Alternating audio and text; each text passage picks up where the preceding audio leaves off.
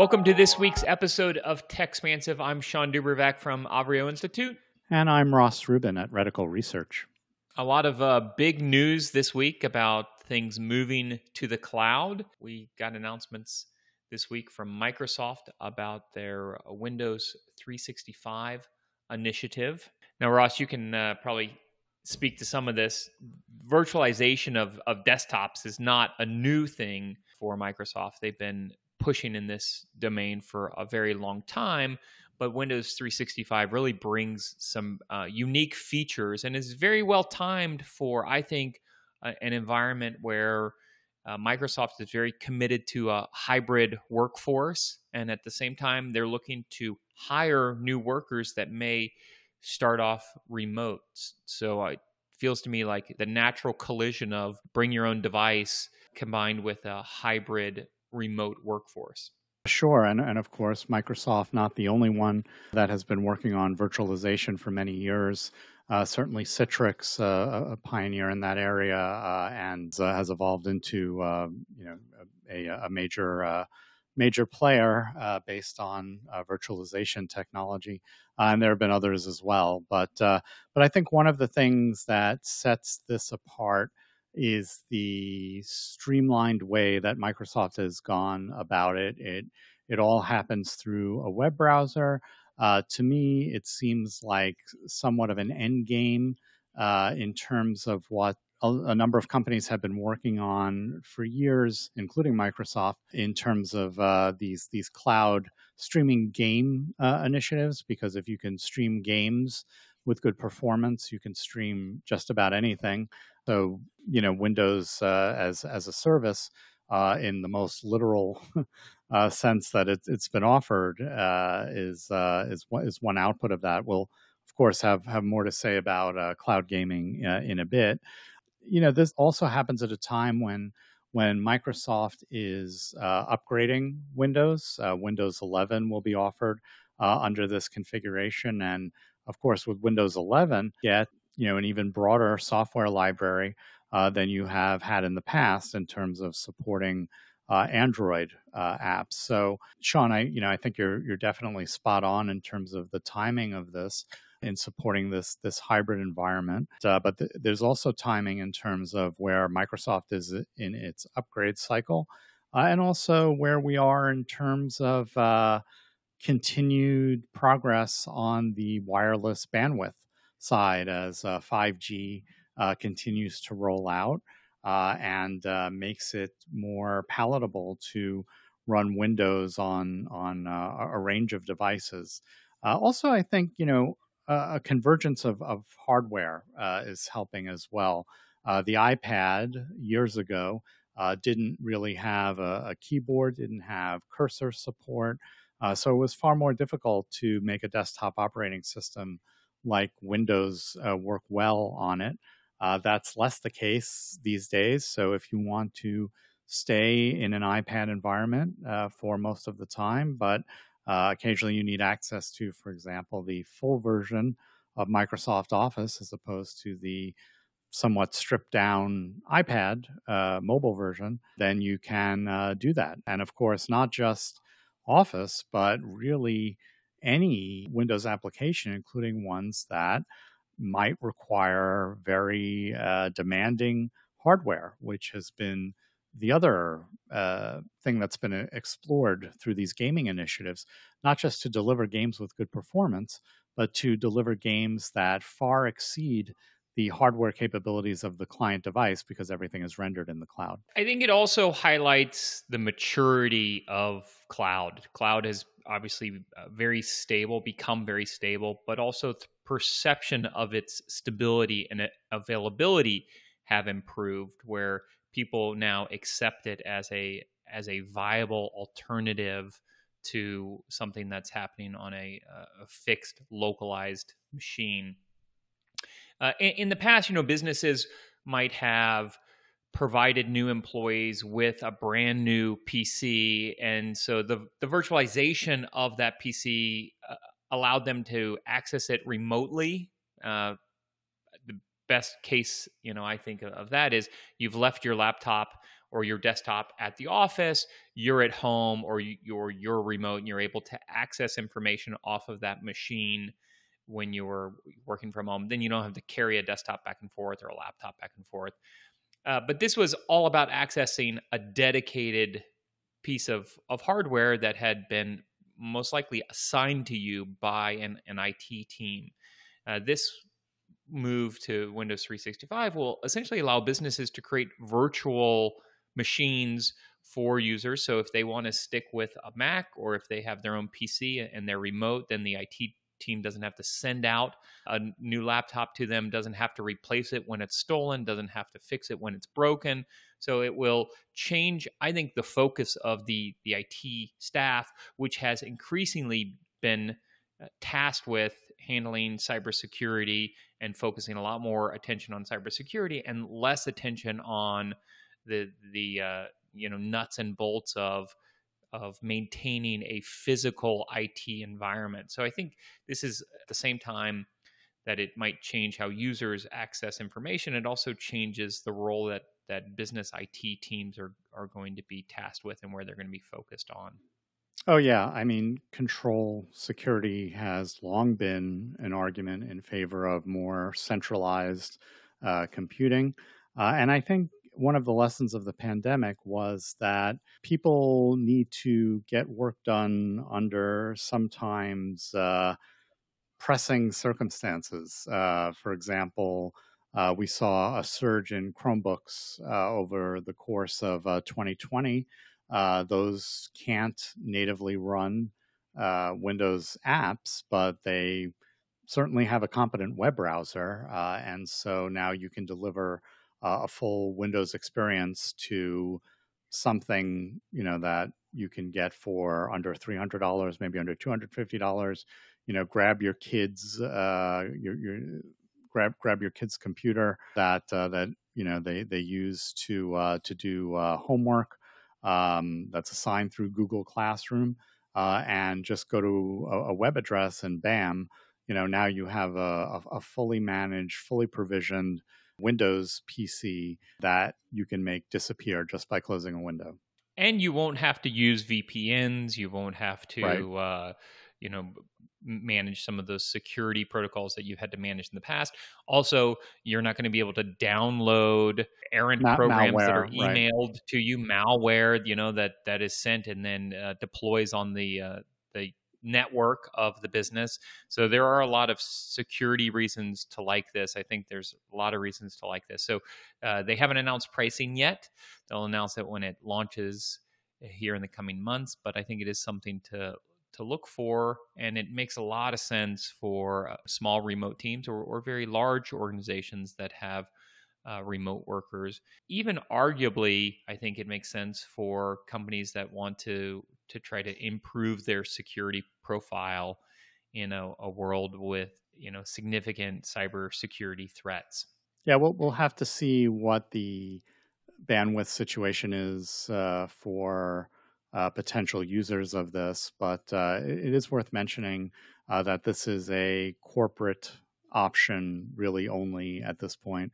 Microsoft is not making it available to consumers, at least for now, but it's certainly structured in a way, and if it follows the example of Microsoft 365, it would not be surprising at all to see them offer this directly to consumers in the future.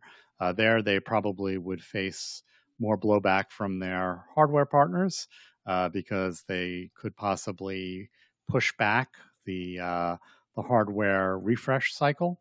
But it's definitely an endorsement that Microsoft is releasing this now and is making it so accessible. And it is available to businesses of one, which do look a lot like consumers. So if you think this is a good fit for you, then you can create a small business and move in this direction. So it could be really interesting. It'll be interesting to see if it has also an appeal to education, if this could be a valuable tool for education. Schools, as we went into quarantine and we went to remote, had to figure out how to get hardware into the hands of students, and then also how to troubleshoot their issues, how to upgrade their systems remotely.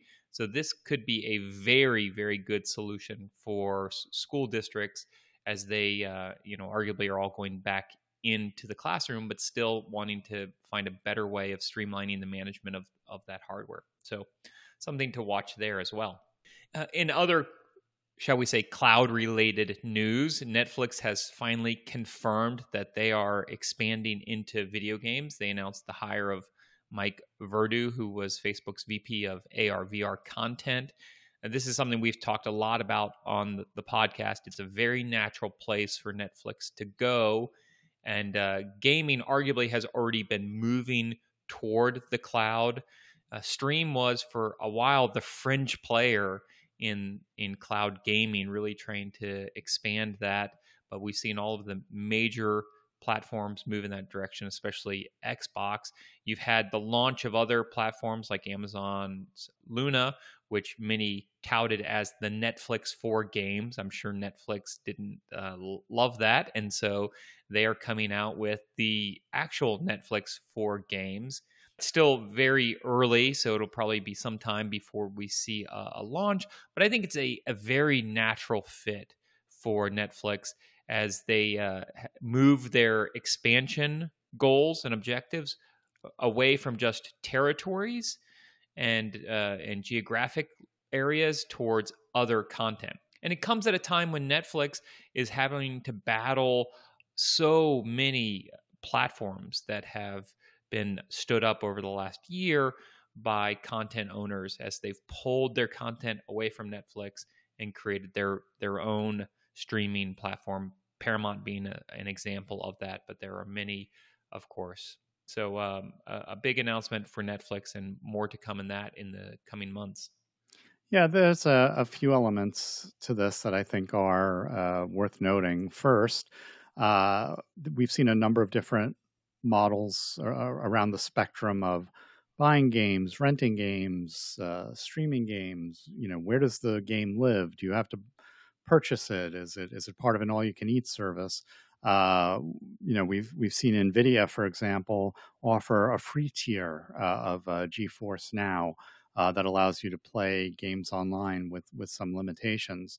We've seen Stadia, where they provide access to some games, but really it's about enabling multiplayer on games you purchase. And then you've got the Microsoft model, which is the cloud-based buffet model, all you can eat. And I would imagine that Netflix, given its history and how it bills its customers, would likely pursue that. Years ago there were rumors, suggestions that it should purchase GameFly, which was kind of the old Netflix disc by mail kind of service. It never went there, and so even though GameFly is still around, and so it is pursuing this streaming model. I think one advantage that Netflix has is that if it can deliver the service through its existing application, that could be a huge head start for its gaming initiatives. The Netflix client is virtually everywhere, as opposed to a number of these newer services that are still looking to make deals with TV makers, with Roku, with Amazon for Fire TV, and so that's holding them back in the living room. Although, like those guys, Netflix will need to figure out kind of what the controller situation is. Maybe if you sign up for a year of their gaming service, you get a free controller. Maybe they license the controller. Maybe they offer their own, like Google did. But anyway, this also allows them to invest in original gaming content. Netflix has had success in differentiating via proprietary content that they own.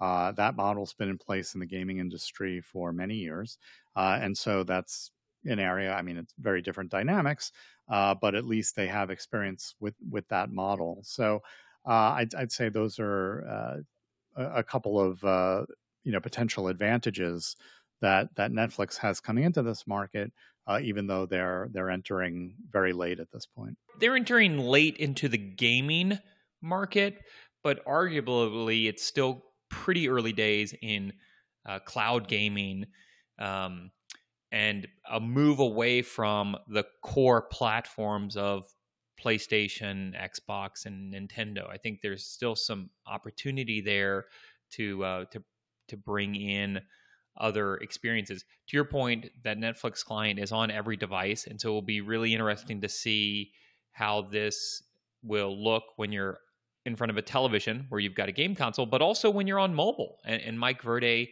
spent a year and a half as head of EA Mobile before he went over to Facebook.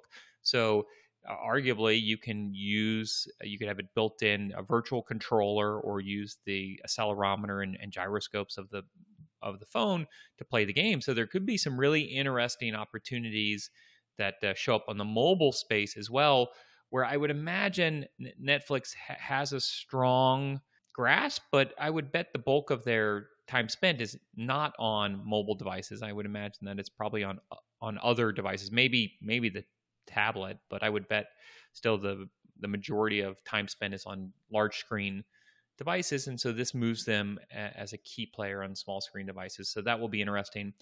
You look at Amazon and what they've tried to do with Luna. They've invested in original content, if you will. They're building out their own game studios, and they have staff that is developing games.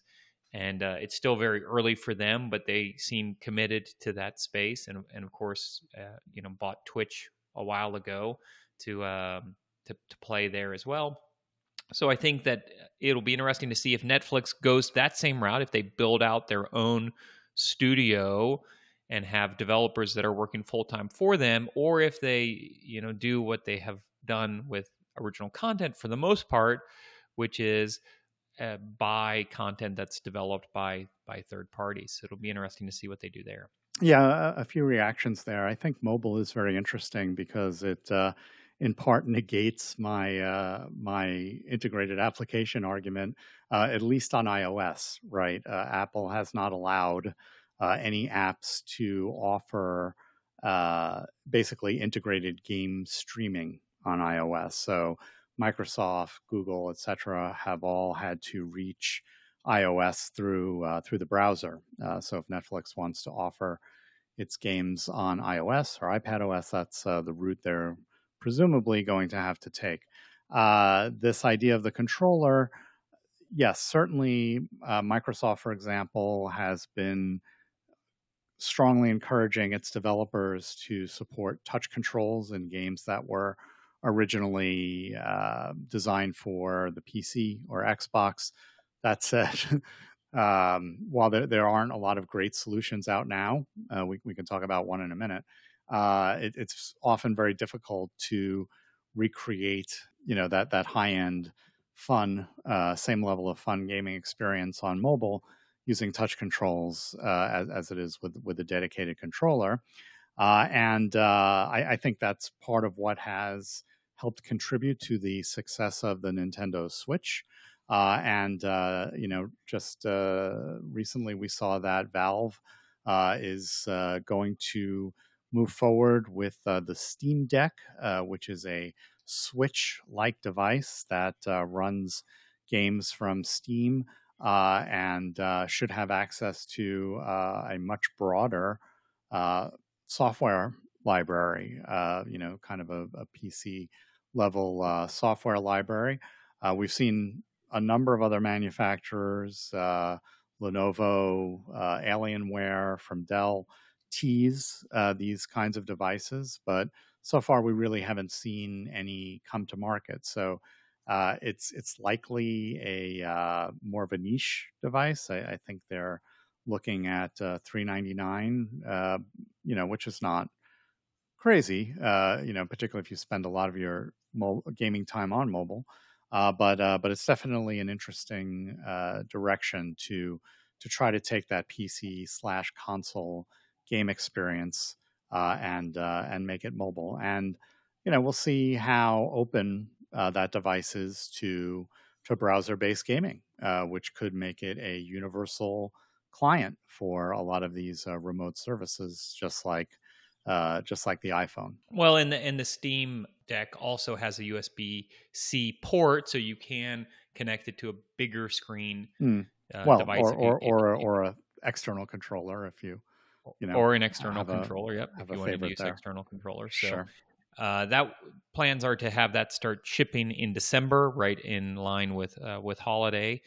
You can pre-order it now. It will be interesting, I think, as an aside, to see if they are able to deliver the product in that time horizon, given all of the supply constraints that we are seeing in the supply chains.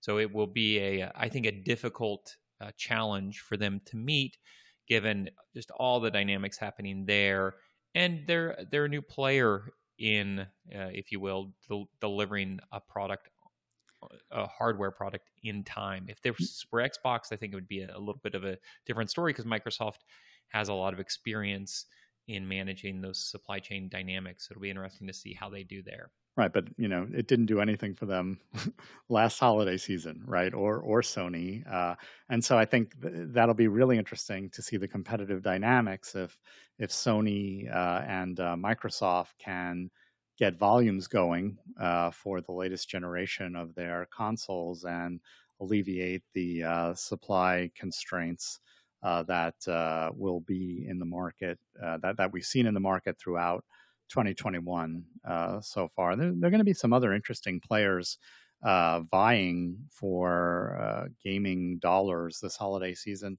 There's the rebirth of Intellivision, which was a console from the 80s and is being brought back as a very family-friendly console with no R-rated games, with nothing that includes excessive violence or profanity, which With isn't none going of to the have any. games that my kids want to play, Ross. It's Well, gonna have that gonna have none of the games my kids want to play. maybe not your kids, but moral parents have. Yes. Well, there certainly are a lot of parents who care about that kind of thing, and maybe for younger kids also. That's another concern. So, in other news, we saw that Twitter is saying goodbye to Fleets, retiring its story-like service on August 3rd, citing low adoption. And what will fill that place right now, if you go to Twitter, you'll see the Fleets there at the top.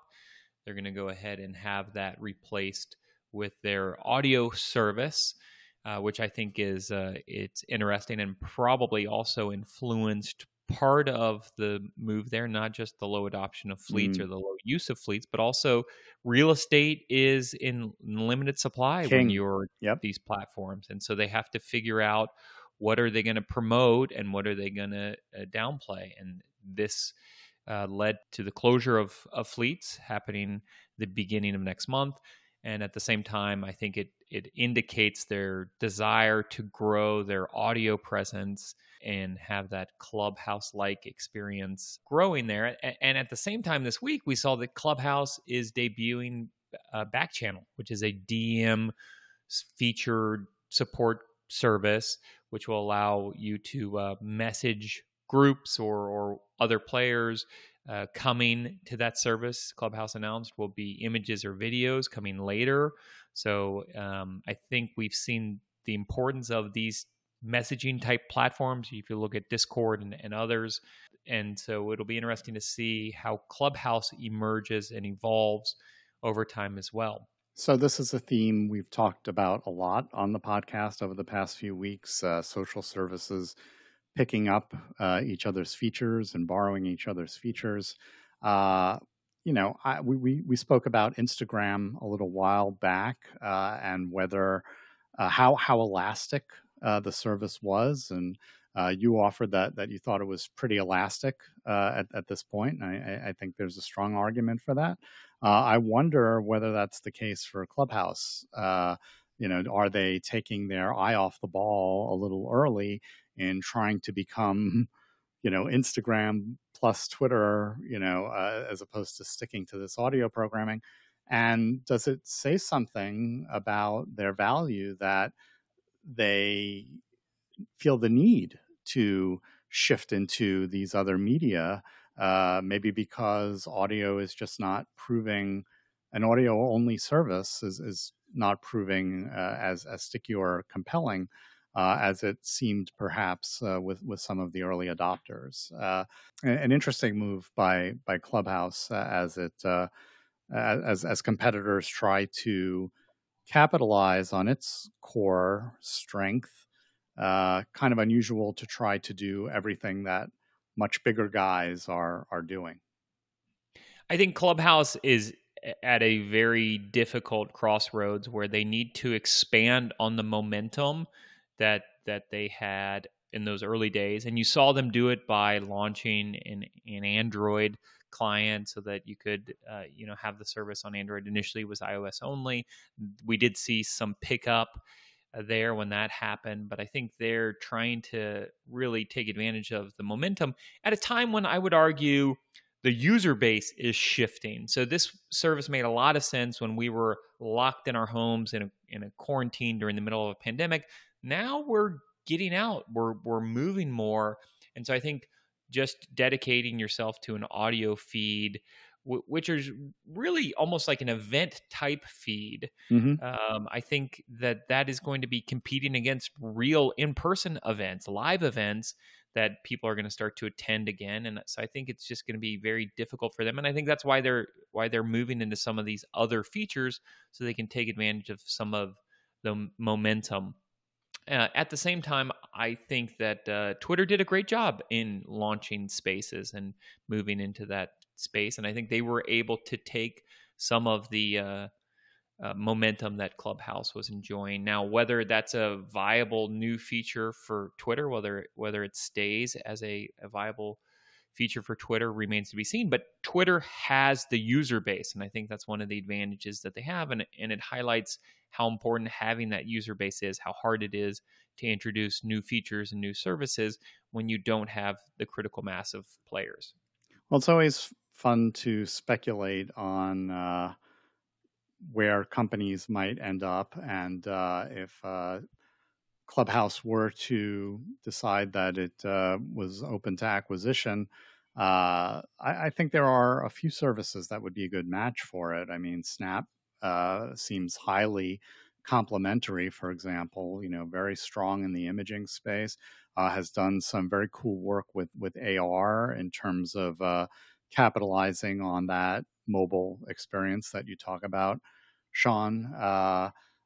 TikTok to me seems a little more entertainment oriented, whereas Snap is sort of more communication oriented. But yes, it would certainly, as some of these larger networks are looking at this audio broadcasting and audio communication as a feature.